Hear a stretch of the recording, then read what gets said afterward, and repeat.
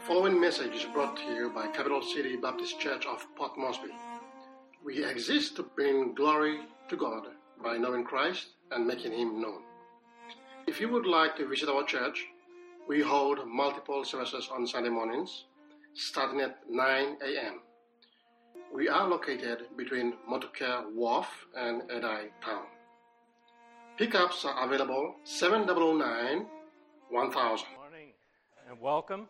We've got a number of guests here this morning. It is good to have you here. Isn't it beautiful that we can worship God in all the languages of the earth? Turn with me to Romans this morning, Romans chapter 10.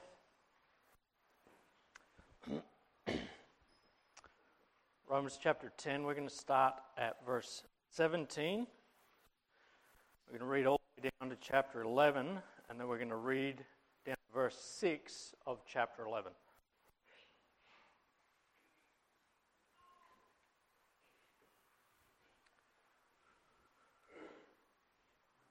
Romans 10, verse 17. So then faith cometh by hearing, and hearing by the word of God.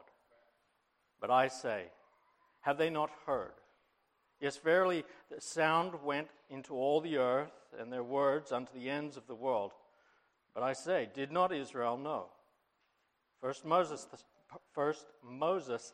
saith, I will provoke you to jealousy by them that are no people, and by a foolish nation I will anger you. But Esaias is very bold, and saith, I was found of them that sought me not. I was made manifest unto them that asked not after me. But to Israel he saith, all day long I have stretched forth my hands unto a disobedient and gainsaying people. Chapter 11.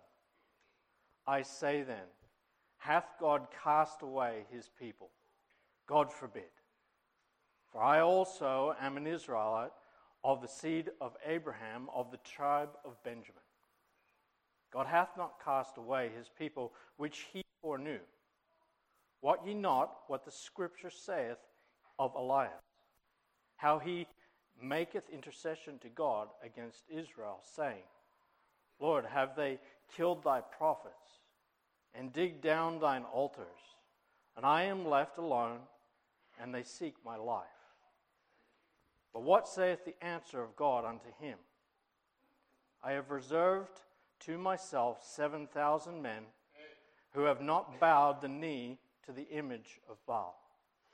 Even so then, at this present time, also there is a remnant according to the election of grace.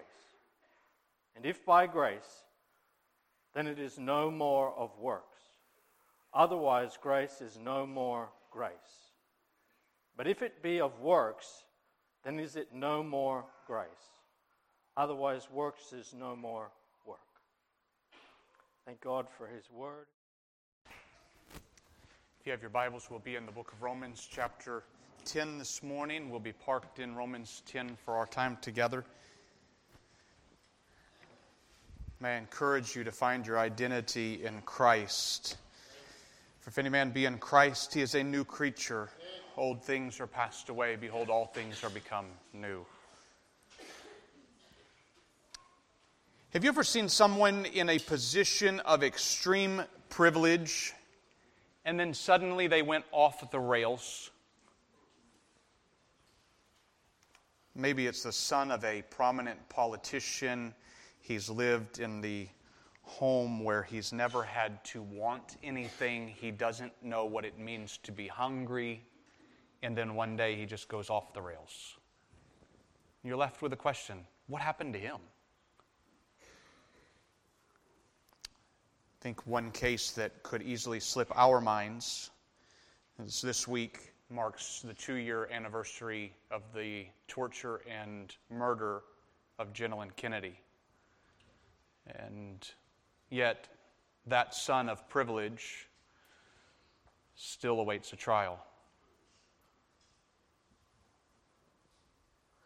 Or perhaps a pastor falls morally, misuses funds, falls off the rails, has been given an opportunity and throws it away. And we're left wondering, what happened to him? I think of the Last Supper, the disciples sitting around the table with Jesus. If ever there was a place to sit, it would have been that moment in history. And I can just imagine as Jesus girt himself with a towel and from one to the next washed their feet. And in amongst their midst was one, Judas. Judas was given every opportunity that all the rest of the apostles received. What happened to that guy? Even in that moment, if you remember from the book of John, the story is told where Jesus says to the disciples, he says, one of you will betray me. And the disciples are so confused in that moment because they're looking at each other going, we have served with Jesus. We've seen the Son of God be transformed. We've seen things happen. John's got a look on his face. The book of John describes this. It's a very quick moment that we can look over and just walk past in the verses as John's got a look on his face like, what, huh? How's that even work? And Peter motions to him. Let you read the text later. Peter motions to him. Ask him. Ask Jesus. Who is it? And Jesus makes it very clear. He says, it's the one with whom I will dip the sop and I will pass it to him. That guy is the one that's going to go and betray me. And it was so far out of their minds that when Jesus dipped the sop and handed it to Judas, the scriptures tell us that the disciples did not even pick up on that moment, even though Jesus had foretold it. They think he's going out. Maybe he's going to go and give something to the poor or purchase something that we needed. The sop. It was a normal thing in the Passover meal. It was a sign of love and friendship. It was normal that when the host of the Passover meal wanted to show friendship and love to someone in the group, dip the sop and pass it to him. Jesus gave every opportunity to Judas.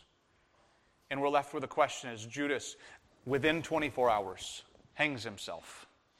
What happened to that guy? We come into this passage in Romans chapter 10 and we see this very same question arise in this passage. And here's the question. It will be the topic for today's sermon. What happened to Israel? If ever there was a people that was given an opportunity, a nation that was given an opportunity from the very moment of their own inception, from the time that God called Abraham out, you were not a people. You were not even a nation. And I've adopted you as my son, is God's words. I've taken you as my own. If ever there's been anybody that's ever had an opportunity, and then I can just say words and it will bring to your mind miracles, the Red Sea, manna, Jericho. And your mind will immediately race to all of the things that God has manifoldly blessed the people of Israel with. What happened to them? As we've walked through the book of Romans, we've seen so clearly that God has opened the gospel to all people, but do not think for one moment that God was closed to some and only open to others. Oh no, throughout history, God has always been opened to all people. That's evidenced by the fact that He sent Jonah to Nineveh, Israel's own enemy. He sent Jonah, go and help those people to know me. But God gave a special kindness to the people of Israel. And now as we've walked through Romans, we come into chapter 9, 10, and 11. Has God forgotten Israel? Has He given His back towards them? And we know, we've seen it repeated, God never forgets His promises. He always keeps His promises. And yet, the people of Israel, you see in chapter 10 and verse 1, Paul makes this statement, brethren, my heart's desire and my prayer to God for Israel is that they might be saved. In other words, they are not. Because they've tried to find their righteousness in their own good deeds. They are not saved. They have not come to Christ. I see in verse 2, he says, I bear them record that they have a zeal of God, but not according to knowledge. They want to follow God, but they're doing it in the wrong way. Please do not buy into the thought that says all roads lead to God. It doesn't work that way. If it worked that way, Paul would not say they have a zeal that is not according to knowledge. He would say they've just taken a different path. And yet, God is so very clear. If you try your own way, you are bringing your own goodness and your own righteousnesses before God, and those will be counted as filthy rags in His sight. He has provided the one and only thing that will take your sin and give you righteousness. That's 2 Corinthians 5:21. For He hath made Him, God made Jesus, to be sin for us, who knew no sin, that we might be made the righteousness of God in Him. At the cross, God took all of our sin, placed it on Jesus, gave His righteousness to us, and that leaves us with one thing to do: trust Him. And over in the book of Romans, he makes it very clear, if you will trust Jesus, He will give you His righteousness. He will justify you. He will make you right with God. That comes by trusting in Jesus, not by doing your own good works. And yet, again and again, that is what Israel tried. We will bring our own righteousness before God, and it will not work. And instead, we've seen in the last 2 weeks that the word of faith is nigh thee. It's in your mouth. It's even in your heart. That if you will confess with your mouth the Lord Jesus and believe in your heart that God has raised Him from the dead, you shall be saved. Oh, so close to you, and yet we push away, and the nation of Israel did that very thing. He makes the statement in verse 17, so then faith comes by hearing, and hearing by the Word of God. We hear the Word of God proclaimed, the gospel proclaimed, we trust it, and then we have faith, and He saves us. We call upon Him, and He saves us. He alone is the one who can save us. We cannot save ourselves. Oh, be careful, friend. There is nothing that you can do in this life to make yourself right with God. It is impossible. You will fall short over and over. Faith will only come by hearing, and hearing the Word of God. And so that brings us to the first of 3 questions that Paul asks in this passage. When I see this overarching idea, what happened to Israel? Paul's going to give us 3 questions. I'll point them out and then we'll walk back through them. Look at verse 18. Verse 18 starts with the question, have they not heard? Then verse 19, did not Israel know? And then in chapter 11 and verse 1, hath God cast away His people? So 3 very clear questions, and he answers each one of those 3 questions, and I'll take those 3 questions to give us our outline for today. So let's start with the first one. Did they not hear? Verse 18. Did they not hear about Jesus from a preacher? You remember that question came up in Romans 10, verse 14 last week. How shall they hear except they have a preacher? And how will they have a preacher except he be sent? And so the question then arises, perhaps did Israel not hear? Is that why they did not follow after Jesus? Did they not hear? Maybe somehow God sent the gospel out to the world and excluded Israel. Is that possible? And the answer is found very quickly in verse 18.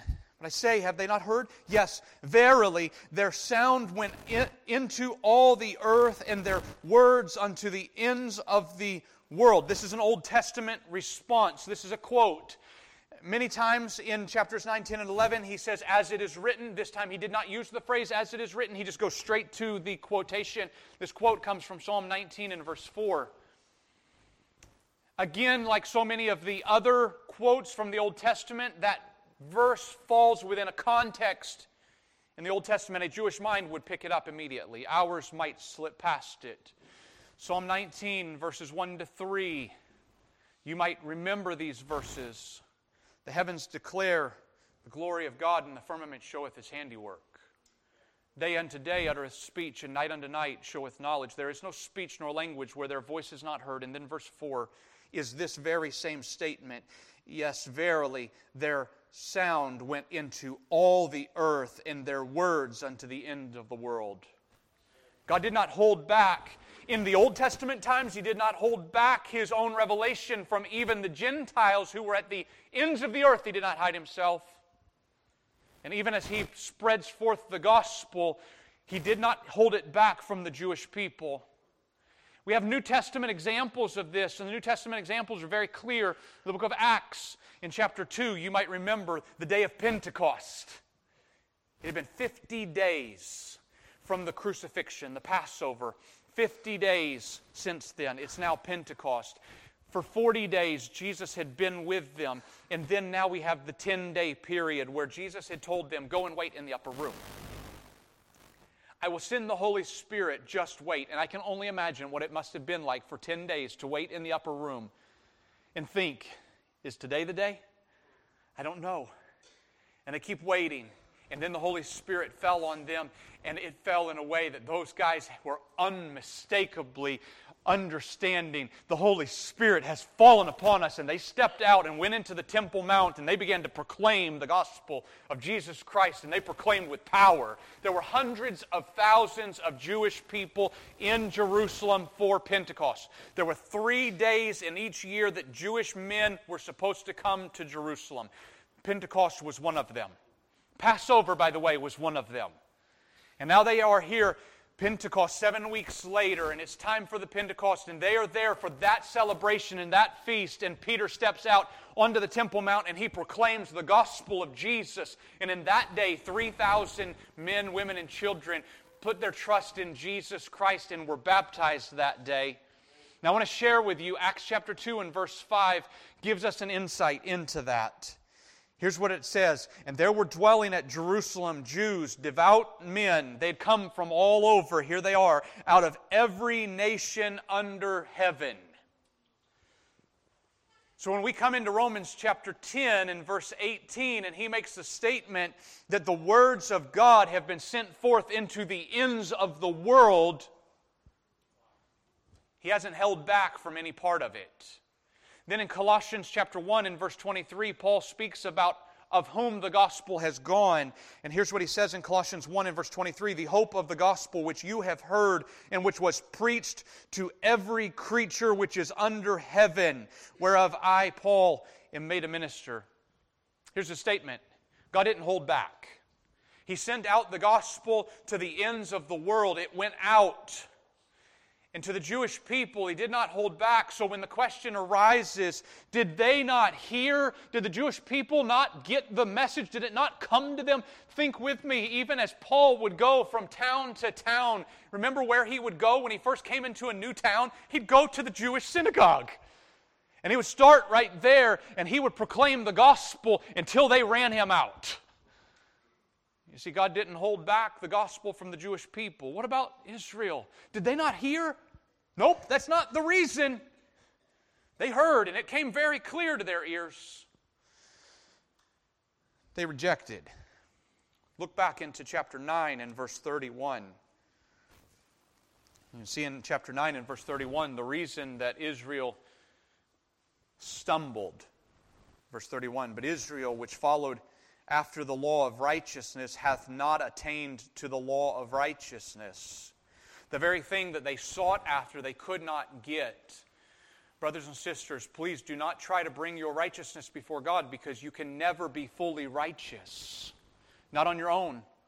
I cannot bring anything before Him. Nothing in my hand I bring. Simply to the cross I cling. I need His righteousness. I cannot bring my own. For my own will be but a filthy rags and a stinking stench in His nostrils.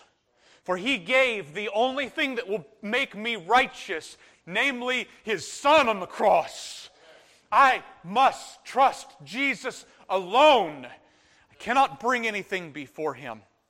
So why, verse 32, why is it that they could not attain the law of righteousness? See it in verse 32. Wherefore, or why? Because they sought it not by faith, but as it were by the works of the law, for they stumbled at that stumbling stone, whom, verse 33, I lay in Zion, a stumbling stone and a rock of offense, and whosoever believeth on Him shall not be ashamed. Why was it that they stumbled over Jesus? Because Jesus was the one who said, you are not righteous in yourself. You need Jesus. But to them who believe, we will not be ashamed. We will call Him our chief cornerstone. We will build our faith upon Him. So you cannot bring your righteousness before Him. That's why they rejected. Why would they send him to the cross? Oh, they have not trusted him. Did they hear? Oh, absolutely they heard him. But they chose to reject. Now, verse 19, we continue in these questions. The first question, did they not hear? Second question, did they not know? Look at verse 19, you'll see the question. But I say, did not Israel know?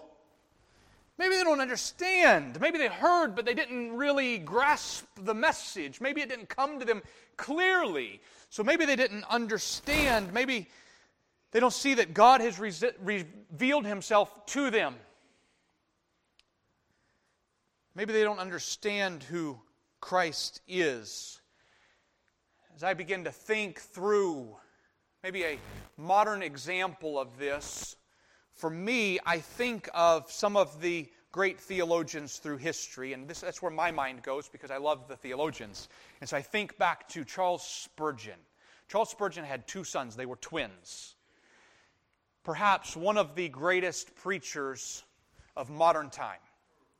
I say he would preach to a crowd of 20,000 plus with no microphone.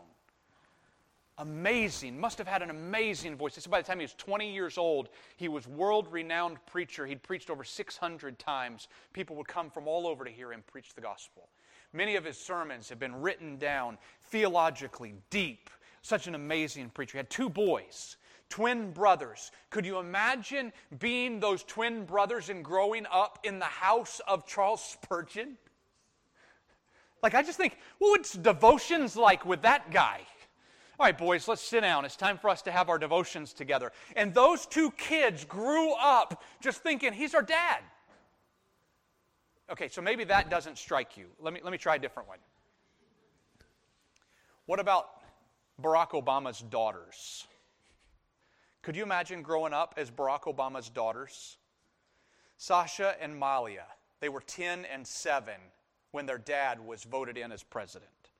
So let's rewind the clock for them 2 years before the presidential election. They're 8 and 5. And you can see Michelle cooks the dinner, brings it to the table, and the kids sit down with the guy that is about to become the most powerful man on the planet. And he's just dad. And they don't grasp the idea that he's pretty important. And sometimes they eat their meal, and like little kids do, they sometimes decide, I don't want to eat today. That's just what kids do. And they tell him no. Can you just get that through your mind? Somebody told Obama no. It was his kids. And then one day a light bulb goes off. Switch flips in their mind, and they realize, oh no, our dad is somebody that's a little bit different because when he stands, they stick microphones in front of him, and everybody listens. And the other kids don't get Secret Service special protection at school. Something must be different about our dad. You see this? So perhaps for the people of Israel, maybe they heard, but maybe they didn't really fully understand. Maybe they didn't grasp how important it was for them to listen. And he says, did they know? And the answer is yes, absolutely they knew, but they rejected. So watch in verse 19 as he develops this. Did not Israel know first? So the first means there's going to be a second. So hang on for the second. We'll get it in just a moment. First, Moses says, I will provoke you to jealousy by them that are no people, and by a foolish nation I will anger you. Again, an Old Testament reference. This comes from Deuteronomy chapter 32 and verse 21. As Moses says to them, I will use those people who have not been blessed as much as you have. I will use, and notice the phrase that he uses, by them that are no people. In other words, you, Israel, are a people. Called you out from Abraham, Isaac, and Jacob, and 12 tribes. And out of Egypt I've called you. You're my son. You are a people, and you've rejected me, so I will turn and I will go to a people who are not a people. They don't have that lineage and heritage. I'll turn and go to them. And by doing that, and by turning from you, I will set you to jealousy. So I'm going to accept these, and you're going to be so jealous about this That's the first answer. The second answer is in verses 20 and 21. He makes this statement, but Isaiah is very bold. I just love that phrase. Because the people of Israel continually persecuted the prophets, and for the prophets to say the things they did, they had to be bold.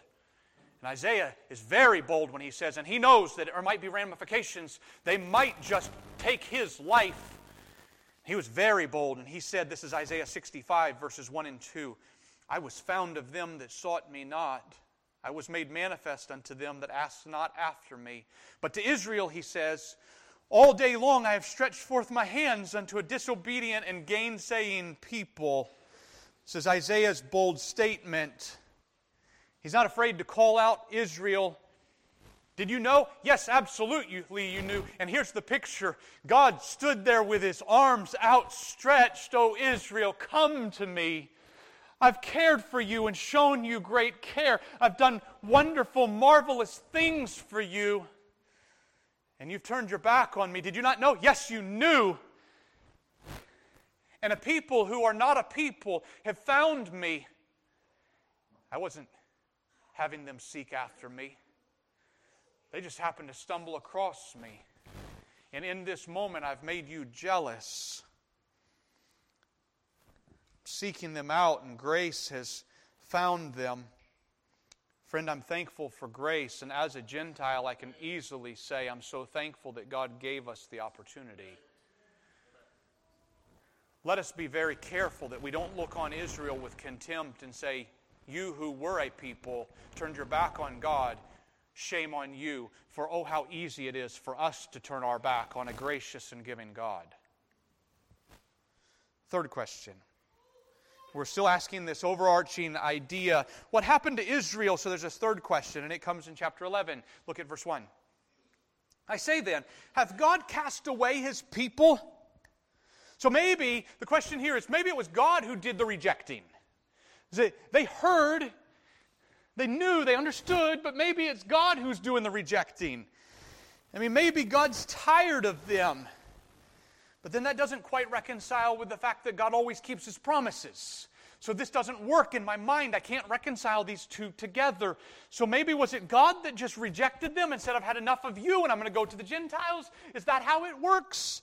Absolutely not. Look in chapter 11 and verse 1 again. I say then, has God cast away His people? Answer very shortly, God forbid. Strongest way possible in the Scriptures to say no. Has God cast them away? No. Has He done away with them, pushed them away? No. And He's going to give us two examples that this is the case. The first one is He Himself. For I also am an Israelite, of the seed of Abraham, of the tribe of Benjamin.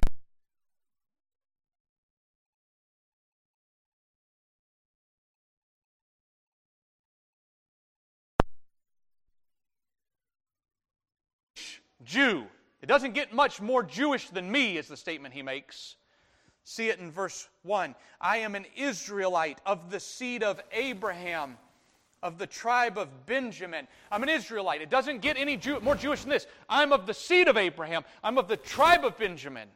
Why would he point out the tribe of Benjamin? I won't take the time to develop all of it, but let me give you some of the highlights. The people of the tribe of Benjamin, were almost wiped out in the times of the judges. There was a little of the nation of Israel, 11 tribes fought against the one tribe, Benjamin, and almost completely wiped them out to the point that there were only 600 Benjamites remaining. Can you imagine if they had wiped out one entire tribe? They realize it as they are winning the war. They realize we're about to destroy one of our own tribes, and they stop. Those 600 men were hiding. And in God's grace, those people of Benjamin regrew from that small tribe. They regrew and repopulated. One of them became the first king of Israel. You might remember him, King Saul, a Benjamite. I wonder, I don't have good scripture for this, but I can't help but wonder if Paul, his former name Saul, can't help if he was perhaps a namesake of King Saul. The Benjamites, it's an important thing for them. Yea, even for a large portion of Jacob's life, Benjamin was the favored son. Let me rephrase that. Benjamin was the favorite of Israel. So for when Paul makes a statement, I'm an Israelite of the seed of Abraham, of the tribe of Benjamin, you don't get much more Jewish than me. That's what he's saying. So has God turned his back? Has God cast away Israel? Answer, no, absolutely not. I am Exhibit A of God still saves Jewish people. That's what he's saying. And then he continues on. He gives another example. This is in verses 2 to 4. Verse 2, God hath not cast away his people which he foreknew. Wot ye not, or don't you know, what the Scripture says of Elias, that's Elijah, how he maketh intercession to God against Israel, saying, Lord, they have killed thy prophets and digged down thine altars, and I am left alone, and they seek my life. But what saith the answer of God unto him? I have reserved to myself 7,000 men who have not bowed the knee to the image of Baal. The other example is Elijah. So now we go backwards from an example in the New Testament to an example in the Old Testament. Look in the Old Testament at Elijah. And if ever there was a time when the nation had gone into apostasy, it was the time when they went after Baal under the kingdom of Ahab. And you remember that story. 3.5 years it did not rain.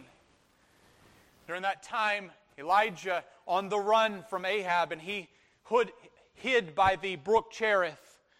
And you remember the ravens came and fed him there. Then he went to Zarephath, and a widow fed him there from her last food that God kept at the last food. Both faith and faith. And then the day came when Elijah showed himself to King Ahab, and he says, Hey, Ahab, God has sent me so that we can have a showdown and see who really is God. And you might remember the day when they set up 2 altars, 450 prophets of Baal and 400 prophets of the grove on one side, and Elijah on the other side. You remember that story? And these guys, the 450 prophets of Baal, they were trying to call fire down from heaven, and as they called down fire from heaven, the Scripture says that they cut themselves. That's stupid. And then, in order to try to really show that they really wanted the fire, they climbed up on the altar. That's stupider. I don't even know if that's a word, but I made it up. And there they stood on the top of the altar and said, Please, Baal, show your might and power and fall on us. And do you remember the things that Elijah said from the other side? Hey, you need to shout a little louder because maybe your God is asleep. Add in a couple extra versions of that. Wow. I have no idea what's going on over there.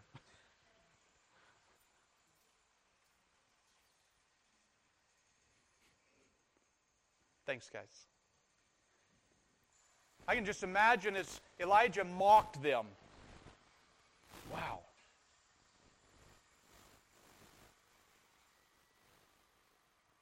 Off is a good word. Those guys are the prophets of Baal trying to call down fire upon themselves, and Elijah is mocking them. You see that picture? And then it comes the time for Elijah to call down fire. And you remember what Elijah did? To build up the altar, put the cow on top of it. I want 12 big buckets of water. Pour them on it. Make sure that everything's soaking wet. And then he steps back and he prays. And when he prayed, God sent fire down and consumed the altar, consumed the water that was around it, showed His might in that moment. If ever there was a moment for Elijah to be on top of the world, as he says, look how great our God is. In fact, he said, boys, let's round up these 450 prophets, took them down to the waterside, killed them all. Man, talk about a guy on the top of his spiritual high. 24 hours later, you find him hiding in the wilderness under a tree, afraid for his life. I don't know if bipolar was a diagnosis back then, but that guy went from high to low. And here's Elijah hiding under the tree, and God appears to him. What's your problem, Elijah? And do you remember what Elijah said? God, I am the only one on the planet that's still serving you. And goes, hang on, Elijah. You are not omnipotent. You don't know all the things that I know. And I know. And catch these words. This is 1 Kings 19, verse 18, and it's quoted right here in Romans chapter 11 in verses 3 and 4. And here's what he says. He says, I have reserved to myself 7,000 men who have not bowed the knee to Baal. God is not done, and He always has a remnant of people that will follow Him. By the way, Elijah, you don't know everything that I know. Now notice the words that are here. Has God done away with Israel? And even in Israel's darkest day spiritually, where the king made it against the law to worship God and told the people that they had to worship Baal, and those who worshiped had to go into hiding, so much so that their own prophet didn't know that they even existed. Even in that day, God had not cast away Israel. He still had those who were following Him. That was the example that's given here. Has He cast them away? Absolutely not. He's kept them to Himself. Now look in verse 5 as He takes it from Elijah's day and brings it to present. This is present for Paul writing. It's present continuing even to today. Verse 5.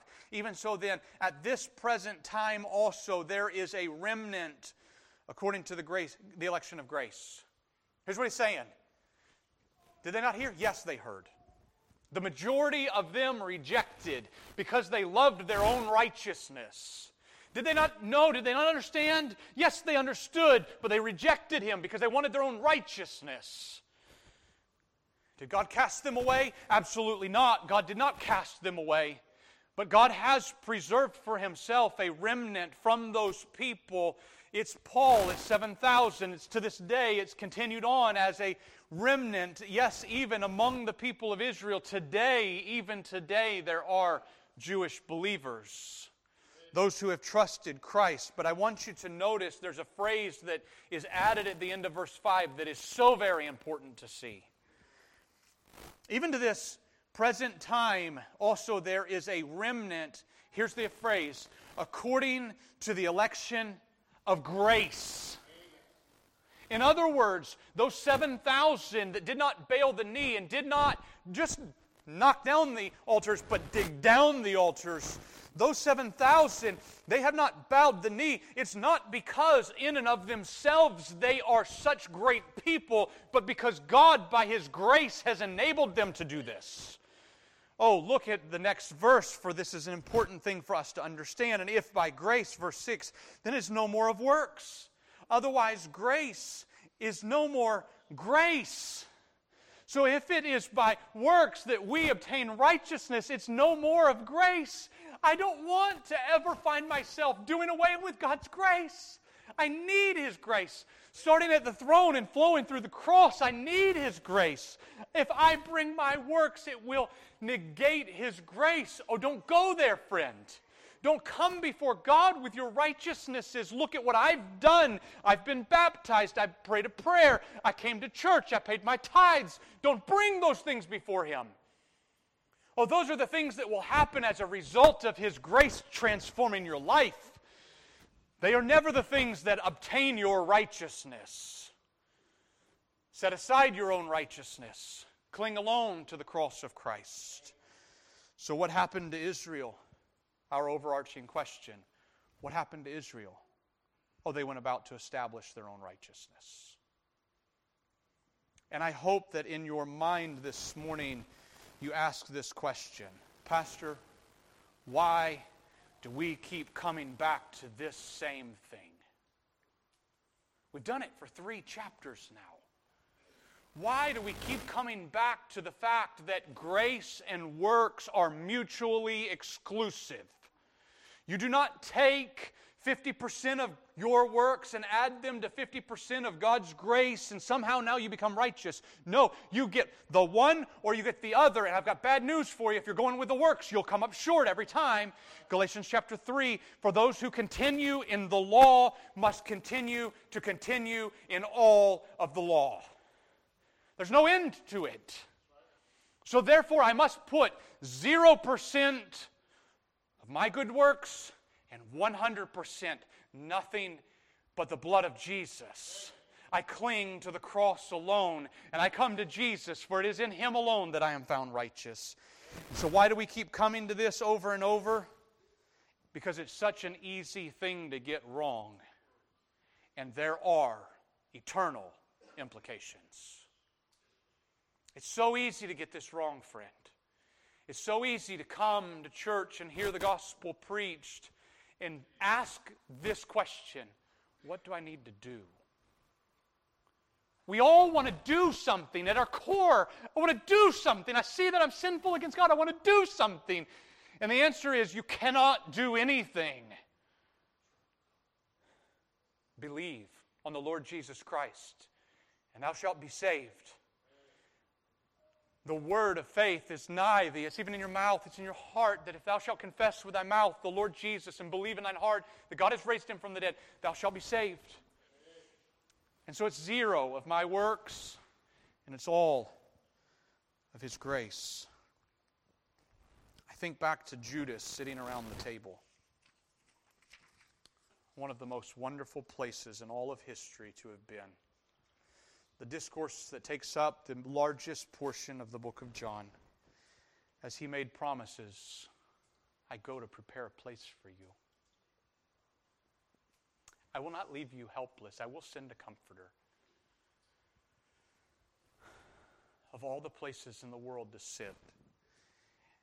And while Jesus was saying these things, Judas had different things going through his mind. Jesus is the road to my riches.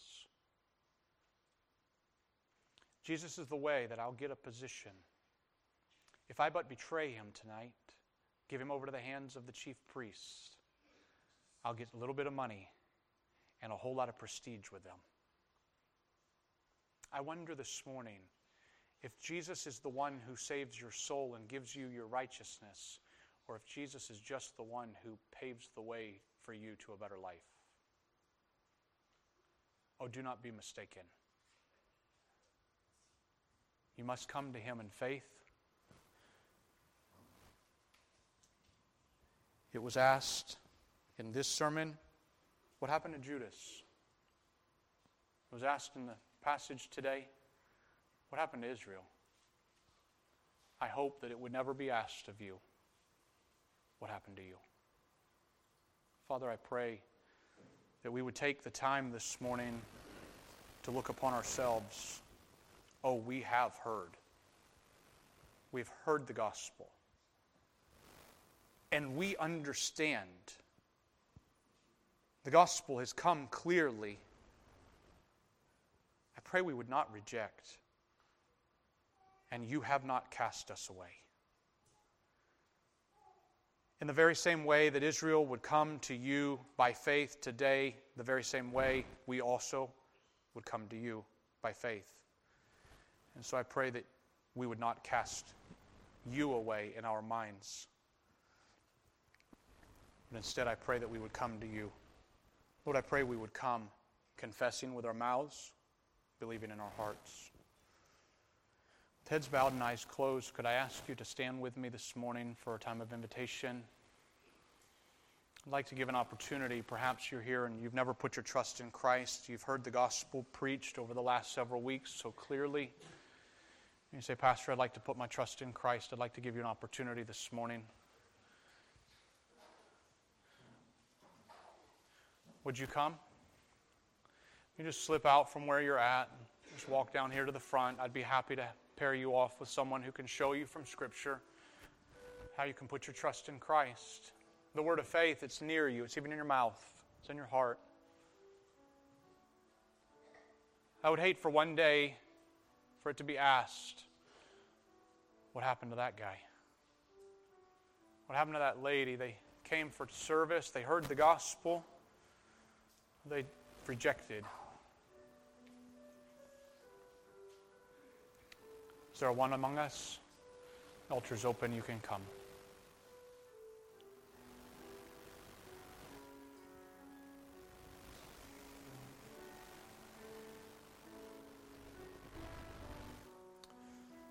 So, Father, thank you for the opportunity to love you. Thank you for your outstretched arms. I pray that we would not reject you today.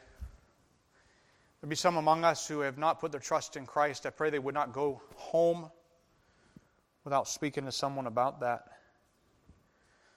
Lord, you are long-suffering to us. We're not willing that any should perish. It's in your beautiful name we ask these things. Amen. Lord. Thank you for listening to this message by Pastor Matt Allen of Capital City Baptist Church of Port Moresby. We would love to have you join us for service if you are in the area. If you need help with transportation, please give us a call on 7009-1000. Again, it's 7009-1000.